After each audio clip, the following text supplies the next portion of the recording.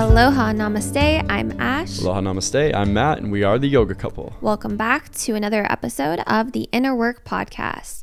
Today's episode is all about healing our unreconciled wounds with guilt and judgment, how these wounds show up in our lives as adults, like in our marriage, how we get these wounds from childhood trauma, and what we're doing to resolve them. We'll share stories from our own life, our own past, and our own relationship. And we'll also talk universally about these themes and how every human has to navigate reconciling and healing their own internalized guilt and judgment. So this is part of a series that we have kind of started and we wanted to go over, and you can follow along in the Inner Workbook. Last episode, we went over the wound of rejection. And so this would be, if we were to give it numbers, this would be theme number 2 now out of the 15 total. And the wound of rejection being the most cut off from the truth, the most cut off from our potential. And it ultimately gives us that message of like unlovable. The root program there is I'm unlovable. I'm not worthy of love. Whereas once you separate your self-worth from your choices, you're finally able to move into this next theme, which is to make peace with discernment, or in other words, judgment. And also learning how to have healthy guilt when we make choices that harm ourselves or others. So today we want to focus on how this evolution keeps proceeding. So long as you can't separate your self-worth from your choices and the things that you've either went through or been through or had done unto you, so long as we identify with that, we can't possibly move into healthy judgment or healthy discernment because we're too busy hating ourselves and we get stuck in shame. So we went over all that in the last episode. So if you haven't listened to that one, definitely listen to the full series, and it'll be really cool and probably provide a lot of insights as to how we all kind of progress through these natural themes. Like Ash said, it's actually a universal pattern that all the human psyche has to go through in order to heal. So today, all about guilt and judgment, it's really revolving around choice, our choices, and discernment. So that'll be the two biggest concepts. And just to caveat it right away, we're always innocent and loved and lovable, even as we go through these negative things. And guilt and judgment, this theme can really cause a lot of pain. And so that's why I want to make sure and caveat it with the innocence, because that's literally what this theme has such a hard time accepting, is that it's okay to make mistakes. You're still loved. It's okay that you didn't see the wolf in sheep's clothing. It's okay that you got yourself in situations that maybe you shouldn't have been in, and it led to a lot of pain.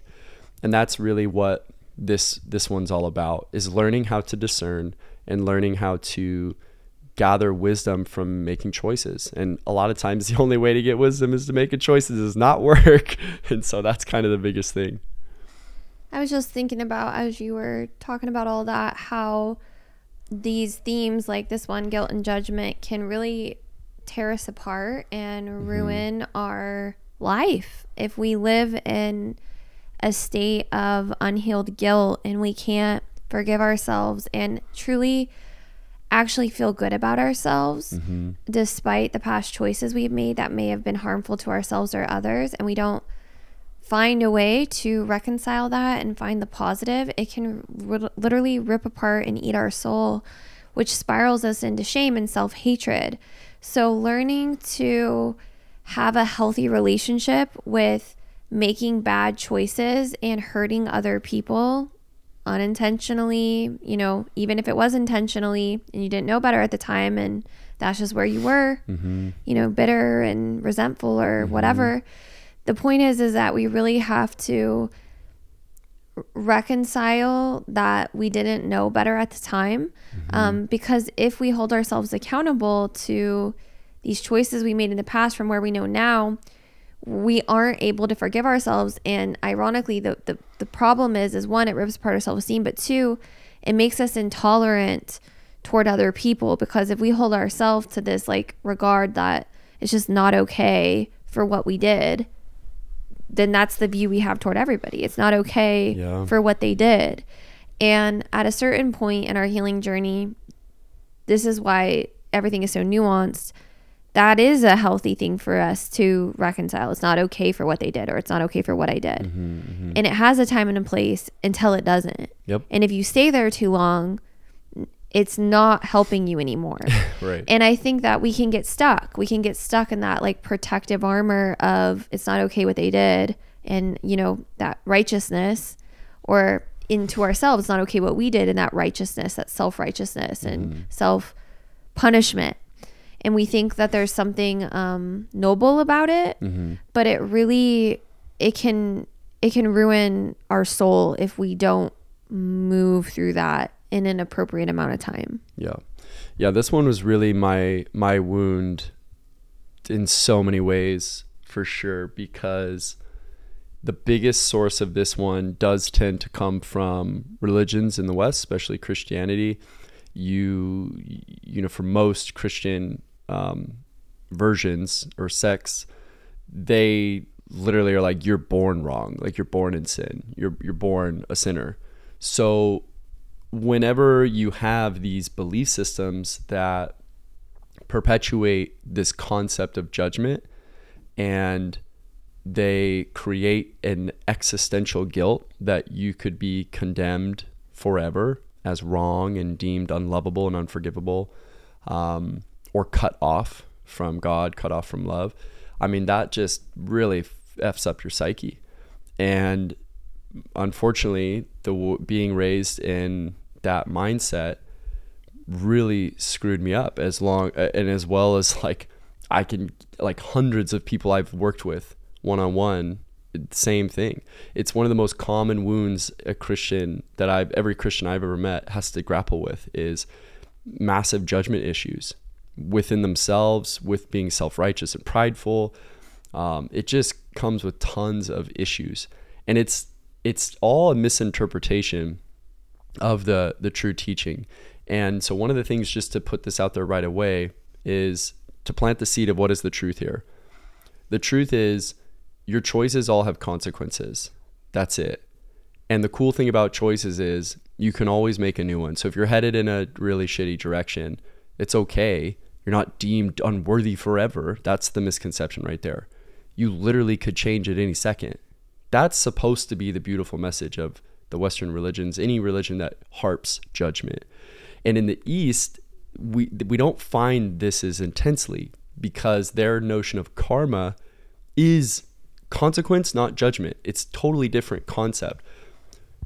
Judgment is like arbitrary and it's biased. And so it's like, you never know what you're going to get. Like, God could favor you one day and then like totally cut you off the next day.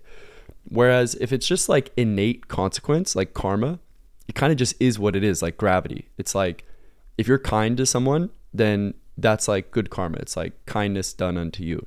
As you do unto others, you're doing unto yourself. But then when you're harmful to others, you're only harming yourself, because you're going to attract that negativity back to yourself in some way, shape, and form. Okay, so it's like this. And you obviously have to live with that. Like, that is its own consequences. Hurting someone, now you have to live with the stress of that. So with judgment, however, it's like, well, I don't know what's going to happen, because it's going to come down to this big judgment day. And so you kind of feel like you're in a perpetual limbo, and you never feel good. You never fucking know, where am I on the scale? Because with consequence, you realize consequence is every single day, and it's in the moment. It's right now. One of my favorite things that set me free from this, from my spiritual teacher, was judgment day is every day, actually. It's already here. You're already living in your own hell or heaven right now. But see, with these religious traumas of judgment, it gives us this future thing that's like existentially haunting, and you never truly know if you're a good person or not. And one of the weirdest things I find with good people, like especially good Christians who are actually like really amazing people, they don't think they're good enough. They don't even think they're good people. It's like the weirdest thing. Every time I counsel someone that's like actually so above and beyond type of person, they actually live with perpetual guilt and judgment that they're not good enough. They're not doing enough. It's not enough. And we live with this existential fear of being judged, not being good enough, we made too many mistakes. And the irony is, like, it's like, be free of that, because actually if you're choosing it right now and you're striving to be that amazing, loving person, that is proof of who you are. So we'll make sure and kind of unpack the layers of that. But I just wanted to make sure and go over the true nuance of that teaching of this concept of sin and judgment is just, hey, choices have consequences, learn from them. Negative choices bring negative consequences to your soul and to yourself. We could look at that a million different ways and prove it. But the point is just when you do things that are loving, uplifting, constructive, and from higher themes, you get awesome results, awesome consequences. When you do things from the lower themes, you get suffering, you get a lot of pain, you get a lot of issues. So that's the religious aspect. Then of course there's just the regular old parental, judging, husband, wife judging, friends judging, society judging. And those are going to be the two massive like categories we'll make sure and go over. Did you want to add anything to that? Okay. So I think one of the biggest things with switching our mindset from judgment to consequence is when we live in judgment consciousness, we also take on the role of thinking that we can judge others, like Ash mentioned earlier. So once we start judging ourselves, because again, it's all arbitrary. We don't know because it's all this like thing after death. So you don't know. So you live with this existential fear of like, I don't know how I'm doing. Am I a good person? I don't know. Am I making good choices? I don't know. And so you're left with this like existential guilt. And if you ever make a mistake, which you will, obviously, we all do, you never know if you're free of that guilt. Did I pay for that? Did I repent enough for that? Is it gone yet? Am I free of that? And in a relationship, this comes out as like, have they let it go? Are they still holding the grudge? Are they holding a tally? Because people in judgment consciousness, that's how they think. Everything's a tally. Everything is like an erotic being kept score. And it's like, if you hurt me or I hurt you, I'm going to hold on to that forever. Because judgment doesn't know if it can let go of that or not, because it feels like that would be really dangerous to let go of because it needs to be accountable for everything. But there's like some serious detriment to that. And there's two main ways we do this. We either overcompensate and become neurotic and try to be perfect and miserably fail, because you can't ever be that. And then the other thing is we internalize the wrongness and then we just become it. We just, every choice is a mistake. Every choice we say, oh, fuck it, I'm a sinner after all, right? And we just spin ourselves down in the barrel, and we ironically lead down into shame, like Ash mentioned earlier. And then it gets, then you just back down in there in the muck again. So the real goal is to see, how can I learn from my choices without it being such a negative, self-deprecating thing? How can I just see things as consequences? So like Ash didn't really have this in her upbringing. Her parents actually did a really good job of just being like, hey, how did that go for you? She like would make a choice, and even if it was like quote unquote negative, they just were like, yeah, how you feeling? How was that? What's how you doing? And like let her see the consequences for herself, which doesn't lead to judgment, it leads to wisdom. I think one of the things my parents did really well was teach me about choices and consequence. And I didn't grow up with religion, although not growing up with it, I then sought it out on my own out of curiosity and needing to feel that void of God. But I was really grateful for this part that they raised me with, which was, my dad would always say, there's a bumpy road and an easy road, and they're both going to get you there. It's just up to you which road you want to take.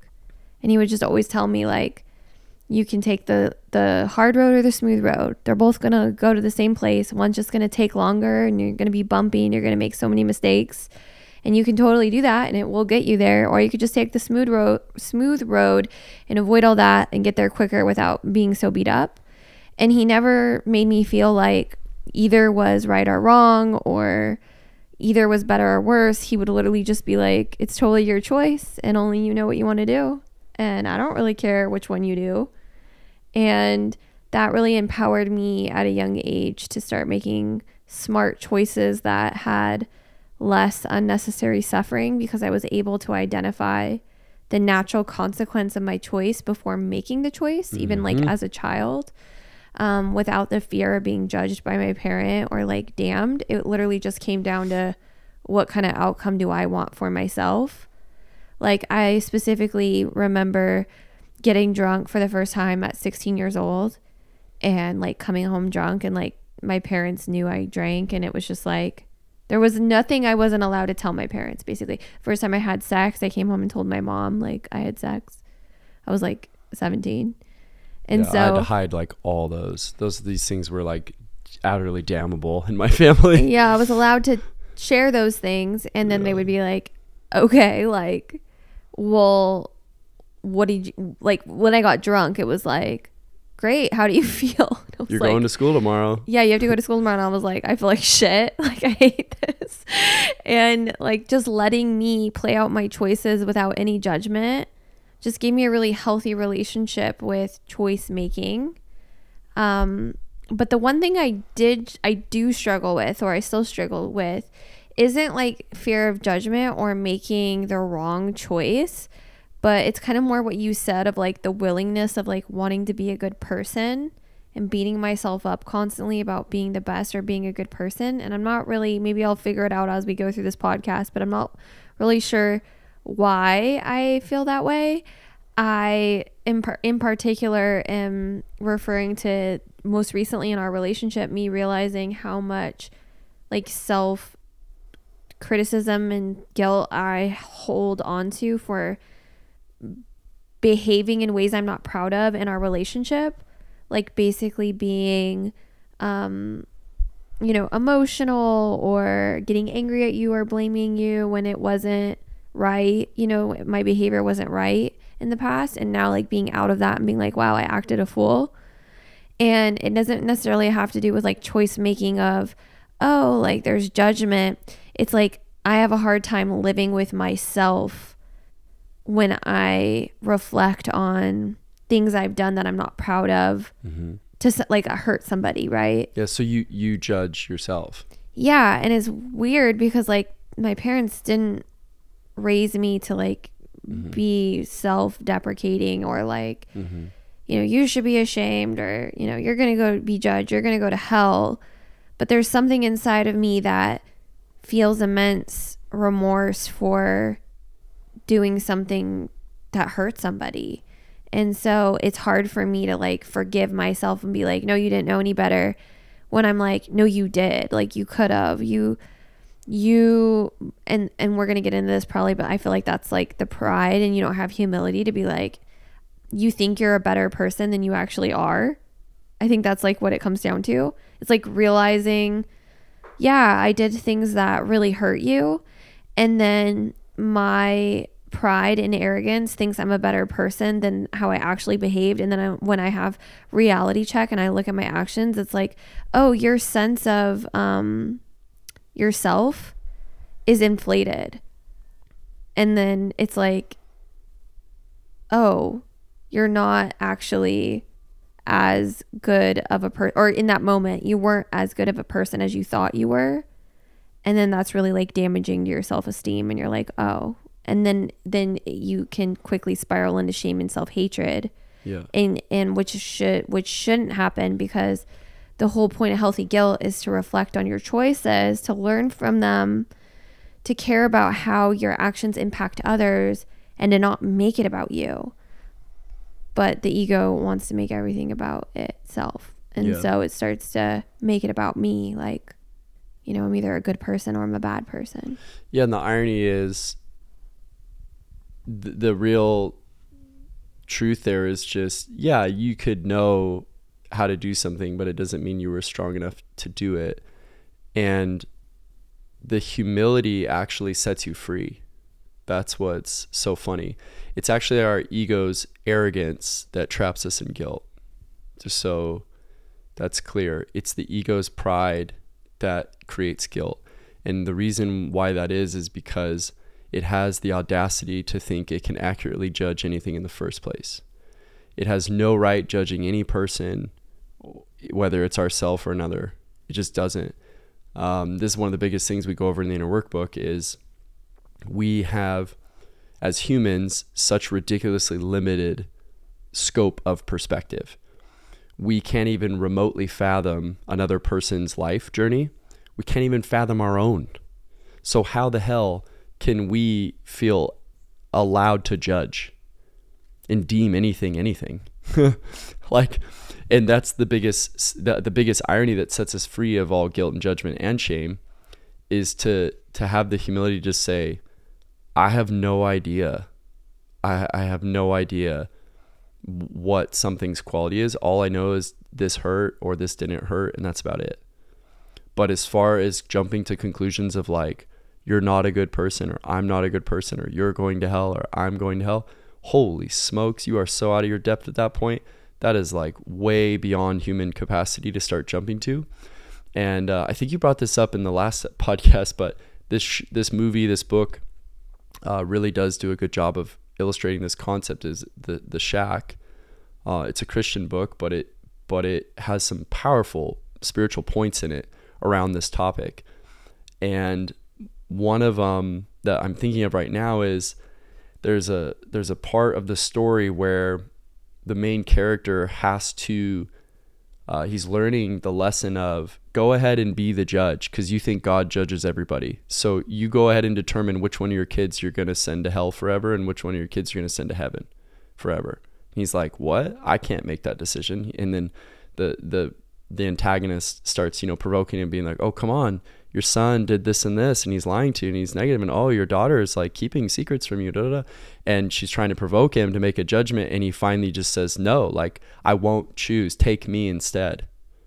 Like, take me, like, let my kids be free and take me instead. Like, I won't choose. And it's this really profound moment, because that, illustrating, of course, like what true unconditional love and spiritual. I think that the point really gets made. They keep going through that. He goes into this, I don't know, cave or something, and he gets the opportunity to judge his abuser. Yep. Somebody who... That's how it starts. And he's like, yeah, screw him, send him to hell. It's his dad. Yeah, and it ends up, and then it's his dad. It's his dad who abused his mom and was a drunk and was physically violent. And I think he killed his dad. Yeah, he did. And when he was a child. Yep. And he thinks his dad deserved it. And then they show his dad's past and how his dad, and he was super abused. A whole history of his dad that he didn't know about, and his dad was violently like abused. Maybe it wasn't his dad. I think I think it was the person who killed his daughter. I think that was the connection that they eventually draw for him. Yeah, and how that the person who killed his daughter was molested as a child. And then it just went on in history of lineage after lineage of abuse, and it just made him basically fall to his knees and like awe of everybody who's hurting anybody is only hurt themselves. And it's that classic line of hurt people. Yeah. And so when we really start to stretch our capacity of at least just, we can grasp that concept, but again, we can't even truly fathom it. We can just kind of be like, yeah, okay, cool, that makes sense. Like, but honestly, we can't put ourselves in everybody's shoes. We can't even put ourselves adequately in our own past. We can just kind of reflect on it, but we can at least get the lesson from it. And the lesson is like, we have no idea what the scope of someone's journey is, and we have no idea the eternal nature. And that's where the East comes in of like, what about before this life? Like, this isn't possibly your first life. If you're an eternal being, then like you've been around before this. So like you have a whole story before this you don't even remember. And also that we have a limited understanding of what's good for us. And this is like what's blowing my mind with healing my wound with guilt, is that something that you can perceive as really bad, like for example, these moments of really bad behavior that I've had that I feel guilty about, the way I've treated you, the way I've judged you, like moments of anger and just meanness, right? And I feel bad about that. But then I look back at that time period, and what you were helping me see is that even things that I know are quote unquote bad or wrong now, that I'm like, well, me now wouldn't choose to behave that way. What's mind blowing is that bad or harmful things were they were like necessary for my growth and maturity. And that, I think, is what's the hardest thing to fathom, is that things that you think shouldn't have happened, or you shouldn't have done, or somebody shouldn't have done it to you, and it shouldn't have been that way, and it was bad and it was wrong, and it was a total bad, wrong thing that they deserve, you know, consequences for, or I deserve consequences for. And then realizing that in the long enough timeline, this thing was necessary for some reason. Because if you look at where you are presently and you really have the humility to see this basically happened, this realization happened because we most recently looked back at some photos and videos of us from years and years ago. And in my head, I had this belief that like me several years ago, before we went through any trauma or hardship in our marriage or in our life, was so much happier and better. And these things broke me. Like these things ruined me, broke me. They were like terrible times, you know? And when I looked at me before, I was like, oh my gosh, wait a second. That was me pre-trauma. Like that was me pre, you know, hardship.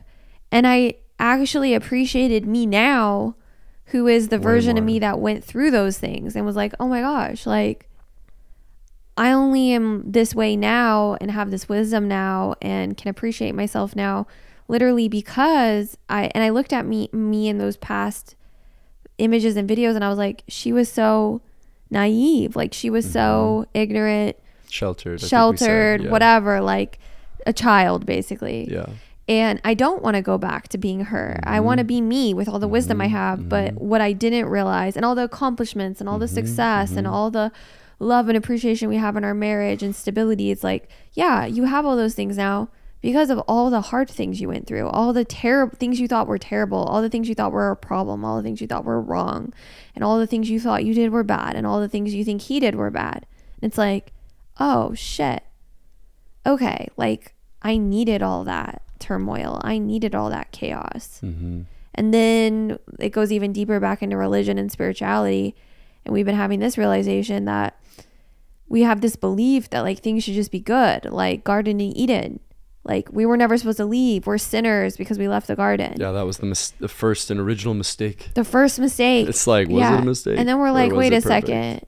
Like God put the story, like let's just look at it as parables and like metaphors. God put Eve there after Adam because he was there for eternity, just sitting around, just going in circles, not growing, not learning, and not having choice and duality, and sent Eve into the garden. And then she decided to do the original sin and like leave, and was like, she was over it. It was boring. She was like, we need to leave, you know, and made the first mistake. But the first mistake was like birthed humanity and like all of life, and it's like choice and free will. And it's like the most beautiful thing. Like out of the biggest mistake came the most beautiful thing. And it's like looking at my own life, and I'm like, oh my gosh, like how could I not see all my mistakes?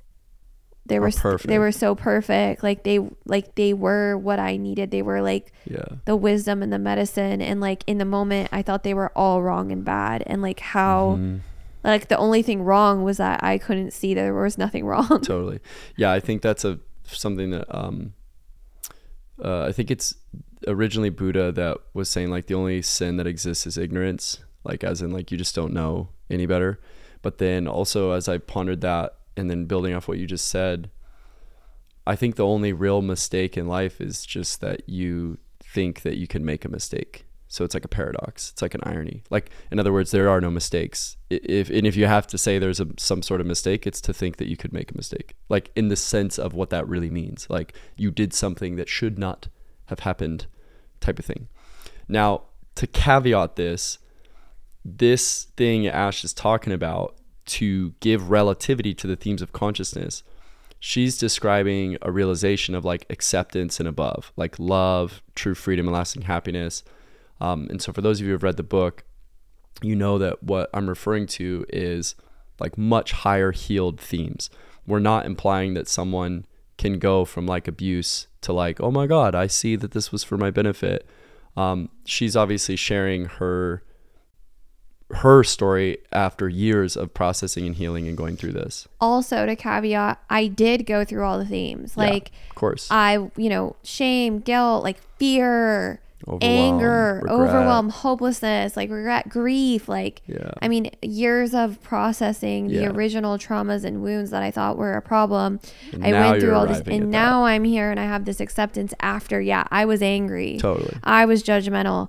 I was scared. I was grieving. I was in hopelessness and overwhelm. You know, I was in pride, and I thought you were the problem. All the things. I've done all those things. And now going through them all in a healthy step by step, like it's like the steps of healing, like just like you have steps with grieving or loss or steps of healing addiction. The inner work is steps. We're starting to call it like working the themes.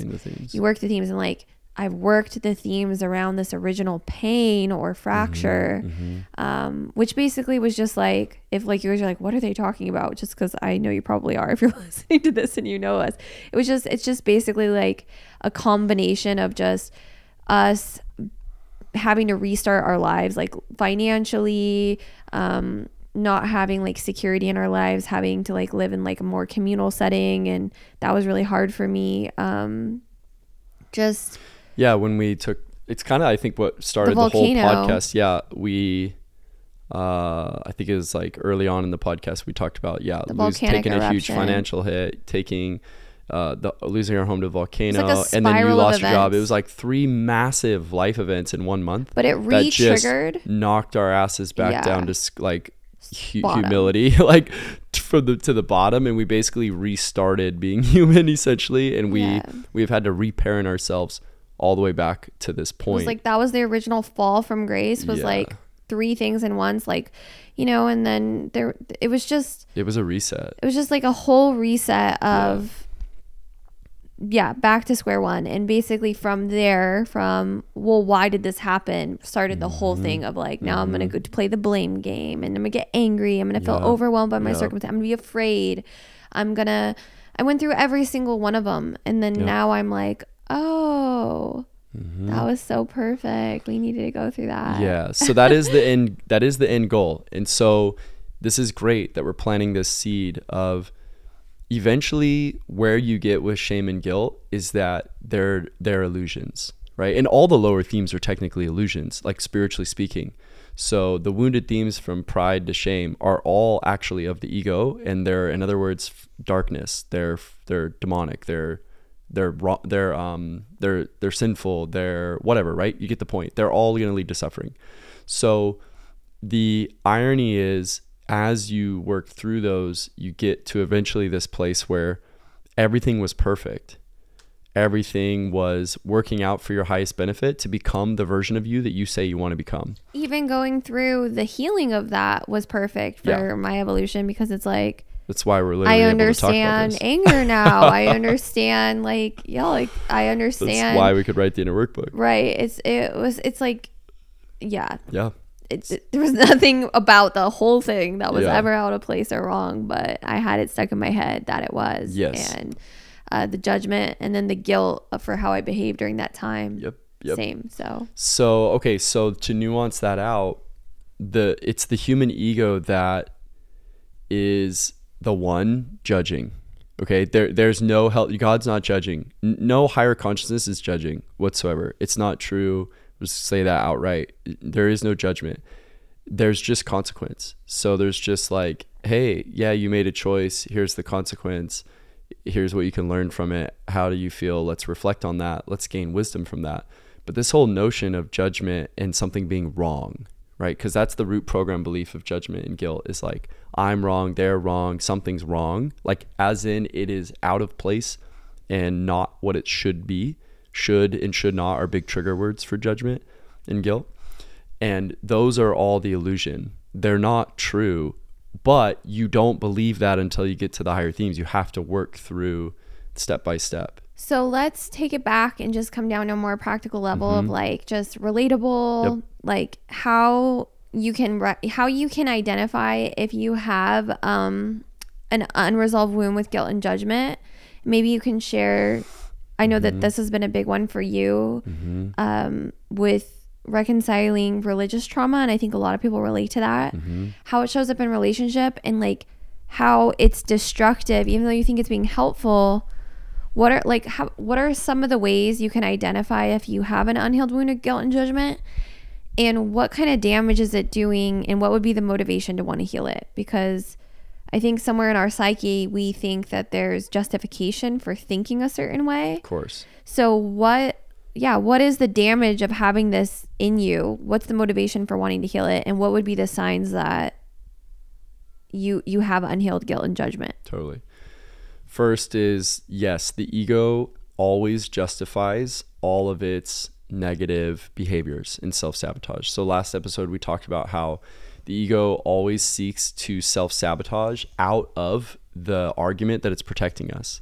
So with guilt and judgment, one of the things it's doing is it thinks it's preserving and protecting us somehow, but it's not. It's actually tormenting us and screwing us over. How does it show up as protecting us? Like, totally going to go over that. Can you give an example? Yep, exactly. So next question, you hit me with like 3 or 4 questions, so I'm working my way through. So all right, so real quick, you are not wrong and you're doing a good job. Thanks. I'm just got to get my train of thought though. So okay, so when we feel like we're protecting ourselves with guilt and judgment, our ego is going to do that in 2 major types of ways. The human ego either overcompensates to protect, or it is avoidant and kind of joins with the wound to protect itself. So when it overcompensates, this shows up as a perfectionist. This shows up as self-righteous, neurotic, overachieving type of mentality where the person is obsessively trying to never make a mistake. This is the route I took in a lot of ways. So that I can never be judged and never be guilty of anything. Because if I'm just neurotically perfect, maybe I can avoid ever feeling judgment. So this is also similar to what the overcompensation of the wound of rejection does, right? It tries to be so perfect that no one can ever reject it. So the overcompensating strategy of the ego is, hey, I'm going to protect you from judgment by judging you first so freaking intensely that you never make a mistake, because I'm going to make sure you're perfect, because I'm going to be so neurotic in your head, criticizing the shit out of you to be perfect so that you never make a mistake. Now, this is why to answer the question you asked of what's the incentive, is that is a torture in your own freaking head. Because even if you win everything, you're awesome, you're the best freaking version of you ever, you are never truly set free, because inside your own head, you are judging as shit. You're judging the living hell out of yourself every single second because you never feel good enough. It's never enough. And so even if you eat, what helped me finally let go of this is I noticed that no matter how much I achieved from this perfectionist mentality, I never felt anything in my self-esteem. It was extremely short-lived. Because you can never escape the cycle. Judgment. This is the paranoia that you live with, and it's never going to go away. And there's no perfection you're going to reach where you it's stop finally done protecting yourself, yes. right? And my illusion, and this is what you and I have been tripping out on, is I call it heaven seeking. And again, it makes perfect sense that it comes from religious trauma, is because there's this concept that you can be so perfect that you get to a place where you're free of judgment. In other words, you get to heaven and then no one ever judges you ever again. You're free. You're finally free of judgment. So it kind of created this paradigm for me where it was like, all right, Matt, you're on the planet. You need to be neurotically perfect until you die. And then when you do that, you'll finally never be judged ever again. And you won't have to live like this anymore, and you'll because never have you will to be like have this. achieved perfection. You did it. And then you don't have to stay on alert anymore because you'll be beyond it. Yeah. Now that's the grand scale, but then what the subconscious is doing on a daily scale is hoping and obsessing on moments in days or in a week where I get to be left alone and everybody just thinks I'm great. I did all my responsibilities. Now leave me the fuck alone and don't judge me. I did it. I'm perfect. I'm awesome. Now leave me alone. Don't need anything from me. Don't bother me because I did it. And so I just want to be done. It's that craving to be done. It's almost like, because you're like, there, I can't make a mistake. It's over. Yeah, it's almost like being you has a list of tasks that you need to achieve. Like being a person, you have a checklist of things that you're going to check off to ensure that, like you said, nobody can say anything to you. Yep. Which we're going to talk about the solution, which obviously the solution is you can't ever avoid that. And more so is to just be content inside of yourself as people throw their criticisms and judgments, because it's never going to end. Well, and the biggest thing too, like you said, the healing is to make peace with mistakes and understand, like you already jumped to the big picture of they're literally in your benefit.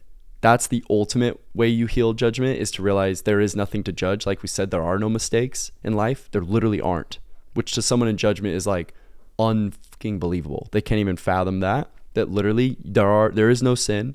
There's no mistakes. There is no wrongness possible. All there is either awareness or ignorance. So you're either aware of your consequences or you are turning a blind eye to those consequences.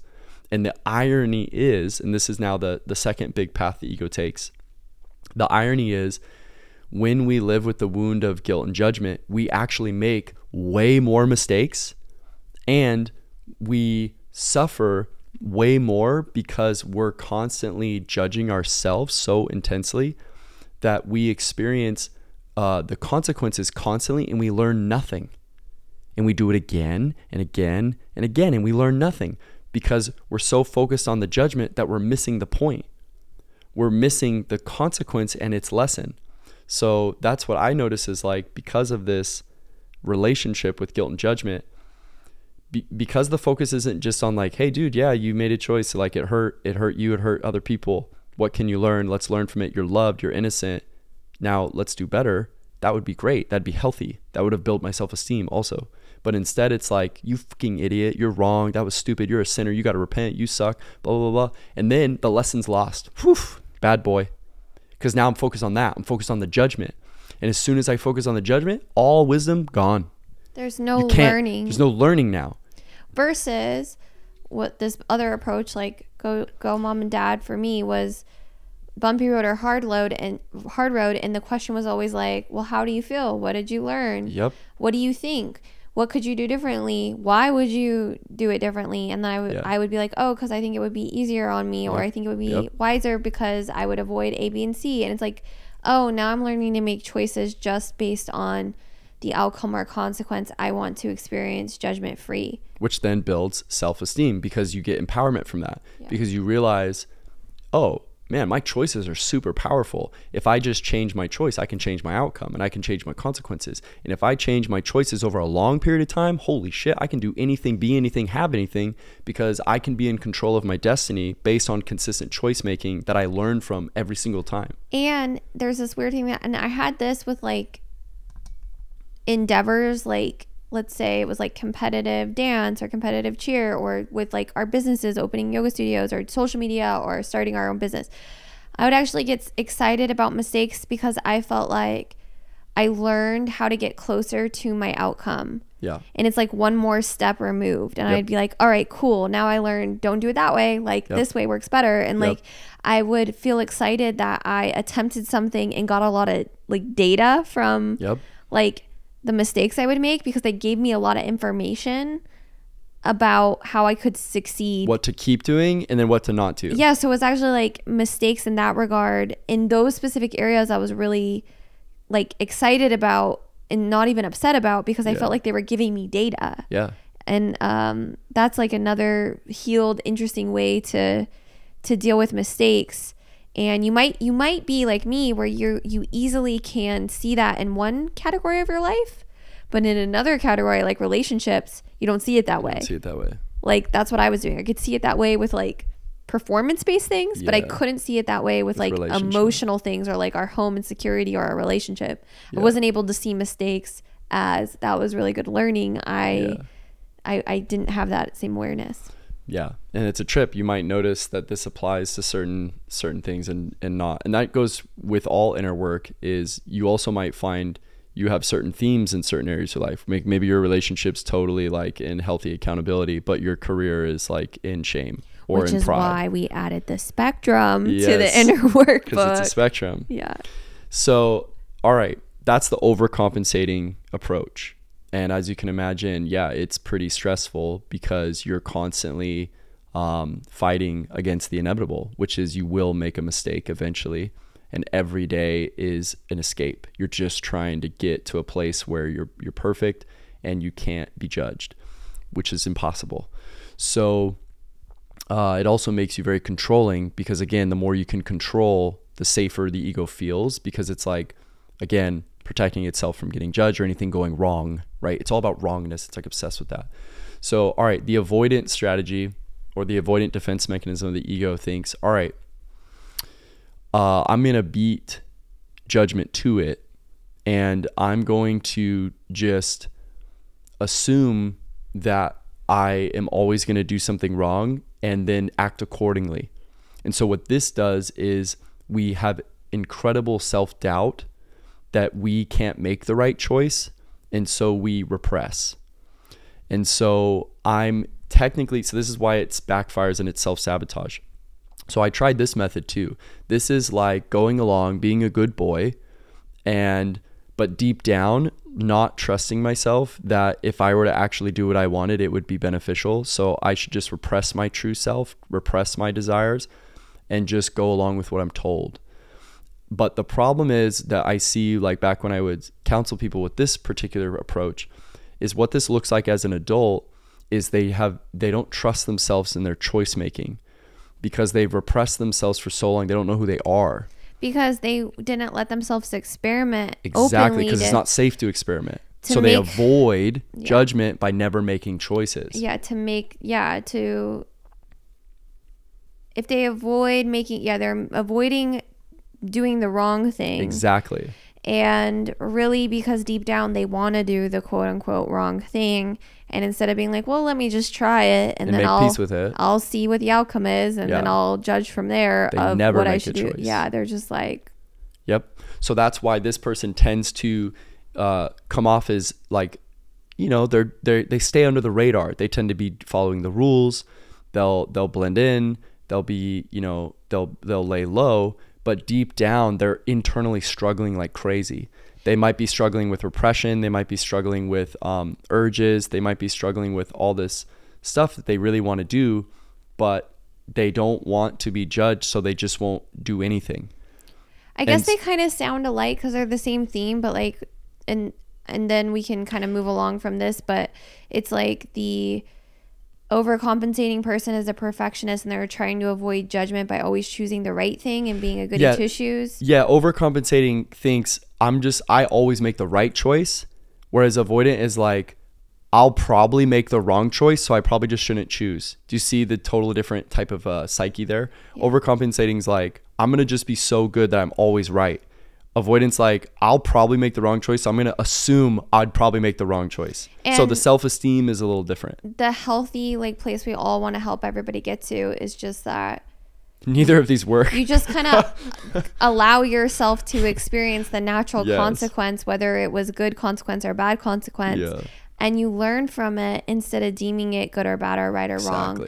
You just see all of it as kind of an experiment. Yeah. And if you can just be in this experiment with like, well, I don't know, we'll see, and have that attitude, that's like the best place to be. Yeah.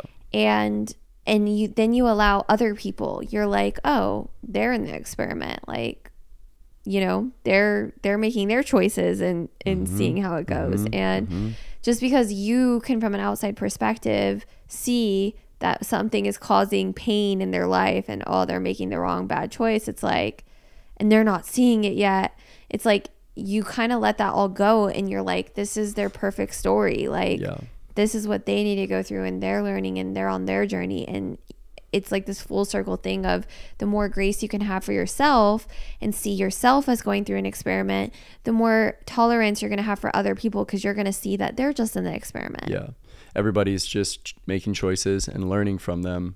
And as soon as you let yourself do that, you also start obviously extending that to everybody else, because as we do unto ourselves, we naturally just subconsciously project on everybody else. Because when you carry unhealed guilt and judgment, you have impossible standards for yourself, and then you have impossible standards for other people, which makes relationships, friendships, co-working practically impossible. Everything is hard because you're completely intolerant of people being people basically, which are not perfect. Like, people are just super imperfect, and it's intolerable to guilt and judgment. Yeah. Guilt and judgment really comes off very impatient. Intolerant is a fantastic word for it. Very condemning.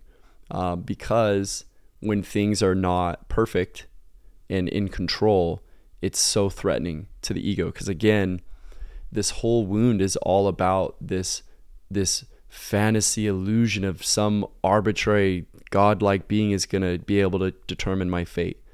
And that is so far from the truth. That sounds like the devil, in my opinion. I think the real truth is you determine your own, you have been given this gift of choice to determine your own fate. And that sounds like love to me, because it means that whatever you're going to experience is because you wanted it. And if you want to go that direction, you can. If you would like to turn it around, you can. And you can do whatever the heck you want because you're that loved. That's actually how profoundly loved we are, is you're so unconditionally loved, you literally can fuck up a million times if you want. That's how loved you are. It's ironic, because this is what people don't understand about judgment. And this is also what sets us free around it, is we think if someone loves us, they would not let us make a hurtful choice. And it's like, that would be called slavery and control. If I didn't let you make your own choices and I took your choices from you, that's controlling you. And so the irony is, the temptation here is to think that we don't want choice. It's like, well, if I can make mistakes and I don't want choices, why'd you give me choices? And it's like, because I love you. Well, how could you say you're loving me? Because I'm going to give you wisdom and you're going to be able to control your own destiny and fate. What better thing could I have given you? Well, you could have just made it so I could only make right choices and I could never suffer. It's like, yeah, that was the Garden of Eden and no one went anywhere. Like, there's no wisdom there. So would you rather have no wisdom? Let's blow this joint. Yeah, let's blow this joint. Because it's like, here's the catch. If you take away choice, you have no wisdom. But yeah, sure, you have no suffering, but you also have no freedom. You have no awareness. You have no duality. You have no choice. You're going in circles for all eternity. And you also have no relativity. So you don't even know you're in joy. This is the paradox. You don't even know you're in goodness anymore, because if there's no choice for anything other than that, then you know nothing. You're just ignorantly existing with no awareness of what is what. Yeah. So relativity creates the option for suffering and pain, but it also creates the awareness of love, joy, happiness, wisdom, and all the beautiful things in life. So the healthiest realization when it comes to guilt and judgment is, you're here to make choices and learn from them so that you can enjoy a beautiful life that you want. But in order to have the beautiful life you want, you have to be willing to see all the directions not to go. Right? Like, you have to, and the only way to know which way not to go is, ooh, that one hurt. Don't go that way. Like, you touched the stove as a kid. It's like, okay, cool. Don't do that again. It hurt, didn't it? It was hot. It's like, great. Don't do that. If you want your hand to not get burned, don't touch the stove when it's hot. But you are not less lovable or unworthy just because you keep touching a hot stove. Yeah, you're so loved. You could keep touching it if you want. It's fine. It's fine. So let's start wrapping this episode up, because it's already been 53 minutes and we appreciate and love all of you who are listening. Is that, what are some steps that we can take to, let's just really quickly, what are some signs that we might have unhealed guilt and judgment in, our relationship or in ourselves, and what are some steps we can start taking to releasing that, and what would the benefit be? I think the biggest, the easiest spot is our relationship with mistakes and going through hurtful things. And how we react to it, you mean? Like when we make a mistake. Yeah, like how do we interpret it? How do we go through it? How do we interpret it and experience when our partner does something hurtful or makes a mistake? Do we go, why'd you do that, you idiot? Yeah, do we blame them, or do we say, oh, I'm such an idiot, I'm so stupid? Or do we go, hey, it's okay. I shouldn't have bought that. That was such a stupid, what a waste of money. These kinds of little things that we're saying, are judging ourselves, they seem like they're not a big deal. They seem like, but they're self-incriminating. Yeah, it's just like a passing moment, but it's not. It's actually just like an iceberg, and then you see the tip of it, and then underneath is like this mountain. Those little moments where you say those little things to yourself or to your partner, it's like the leaves of a tree with a massive root system. And so get curious about, whoa, hold on a second. Why did I just say that? Yeah. And dig a little deeper and be like, yeah, because I feel like I made a mistake. Mm-hmm. Oh my gosh, really? How often else do I think I made a mistake in Yeah. my life? Or, you know, saying something to your partner and realizing, oh my gosh, it's because I'm totally judging them. Well, why am I judging them? Because I judge myself. Why do I judge myself? Because, oh, I was told I was going to go to hell if I wasn't perfect. And like you dig up this whole root system from that little thing. Mm-hmm. So how we go through mistakes and, you know, how we go through something hard and painful. Do we revert to judgment? Do we revert to blame? Stuff like that. The other massive indicator is how we go through change, I've found. So how we go through change is often very, very connected to this wound, because someone with a guilt and judgment wound goes through change very resistant and with a lot of blame. They like do not shouldn't be changing. It shouldn't be this way, right? Should and shouldn't are huge trigger words for this theme. And so we find that guilt and judgment is, again, kind of it comes from kind of a narcissistic core of the ego that thinks it can determine what should or shouldn't be happening in the universe. That's the real root of this BS, is the ego thinks it can be God. And coming back full circle to the shack that we mentioned earlier, that was why that scene was so powerful, because the healing for him was be like, fine, you be God. Go ahead, judge your kids. And then he was like, never mind, I don't want to be God. And then the whole message was, well, I thought you did. I thought you were a good judge. And then he's like, no, I'm not. Never mind, I don't want this. And that was his humbling moment, is we think we have the ability to judge anything. And it's like, when you find yourself resisting, saying this should or shouldn't be happening, that's a huge indicator of we haven't made peace with going through hard things. We haven't made peace with going through mistakes. We haven't made peace with going through discomfort. This is what brings us to the next theme of the relative journey of healing. That's going to be overwhelming, because you might make a mistake and the consequences suck, and they are hurtful, and they're heavy, and they're brutal. That can be overwhelming to face, but that's the next step of the healing journey, is you have to have the courage to feel all that. You have to have the ability to feel the overwhelm of your choices. So like Ash was mentioning, she's been on this journey. It's been so hard to finally get to this point of having acceptance. But back in the beginning of seeing the hurt she caused, and likewise, you know, I went through my own journey with this too, of seeing the hurt I caused her, it's overwhelming to sit with that. But you don't get free of your guilt until you do. That's why it's the next step. Staying in guilt keeps you avoiding the overwhelm. Yeah, you avoid the next step in your healing journey. You have to feel the overwhelm of your consequences. Yeah, you have to be able to sit with whatever transpired and the overwhelming outcome of all of it, and be present with that, which then leads you into feelings. You feel sad, you feel grief, and then you feel regret, and you start to have healthy remorse. These themes are outlined. If you're like getting a little like, okay, that's really interesting. It's literally outlined inside the inner workbook. We'll put the link in the show notes. Step by step, you can process these themes in order, just like this. And we have them all outlined: hopelessness, grief, the whole journey through each and every one of these. So just for fun, since you brought up the themes and how this would progress, I'll show you really quickly how beautiful this would look. So you made a choice that hurt your partner. All right, you're feeling guilt about it. Now, if you don't catch it, your ego is going to try to push you into shame about it. Go down. Go down to the next theme, which is to be like, I'm horrible. Like I just don't exist, or I shouldn't. I don't even deserve to have a partner. Right? They should leave me. They should push me away and reject me. Okay, so that's the negative. I'm rejectable. I'm unlovable. Instead, what we need to do is say, "Fuck, that hurt. I'm sorry I hurt you." We need to sit with that and have discernment of like, all right, what was the choice I made? What was the consequence? I did or said A, B, and C, and then that led to hurt. All right. From there, we have to say, I'm going to sit with that. It's overwhelming to sit with.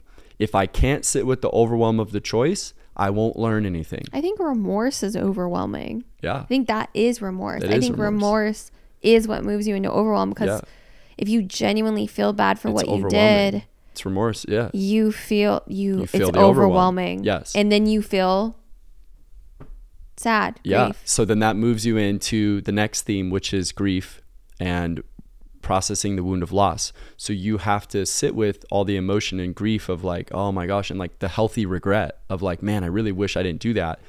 So this then leads you to the next theme, which is, well, I don't ever want to do that again, which is fear. So you move into this emotion of fear, and you have to process distrust with yourself, which is like, can I change? Can I change?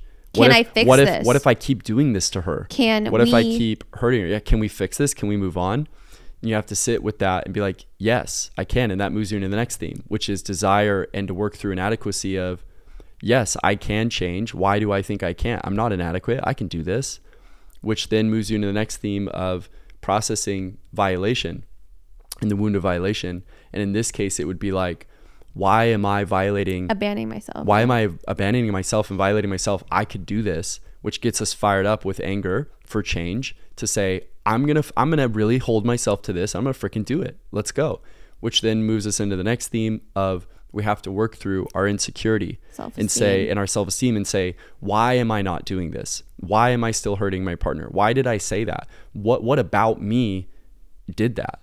And why can't I just move through this quickly? Yeah. And this makes us have to face any insecurities we have. And then finally, we're able to be humble and get to the theme where we really break through into healing, which is accountability, to say, man, I'm always doing the best I can. I'm going to show up to this with integrity. What can I learn? I did the best. I guess I didn't know any better. Yeah. And I can love myself even as I make mistakes. And from here, you're finally off and running. You're safe. You guys are having a calm conversation in that theme. You are loving each other. You're able to process things and without it being so destructive.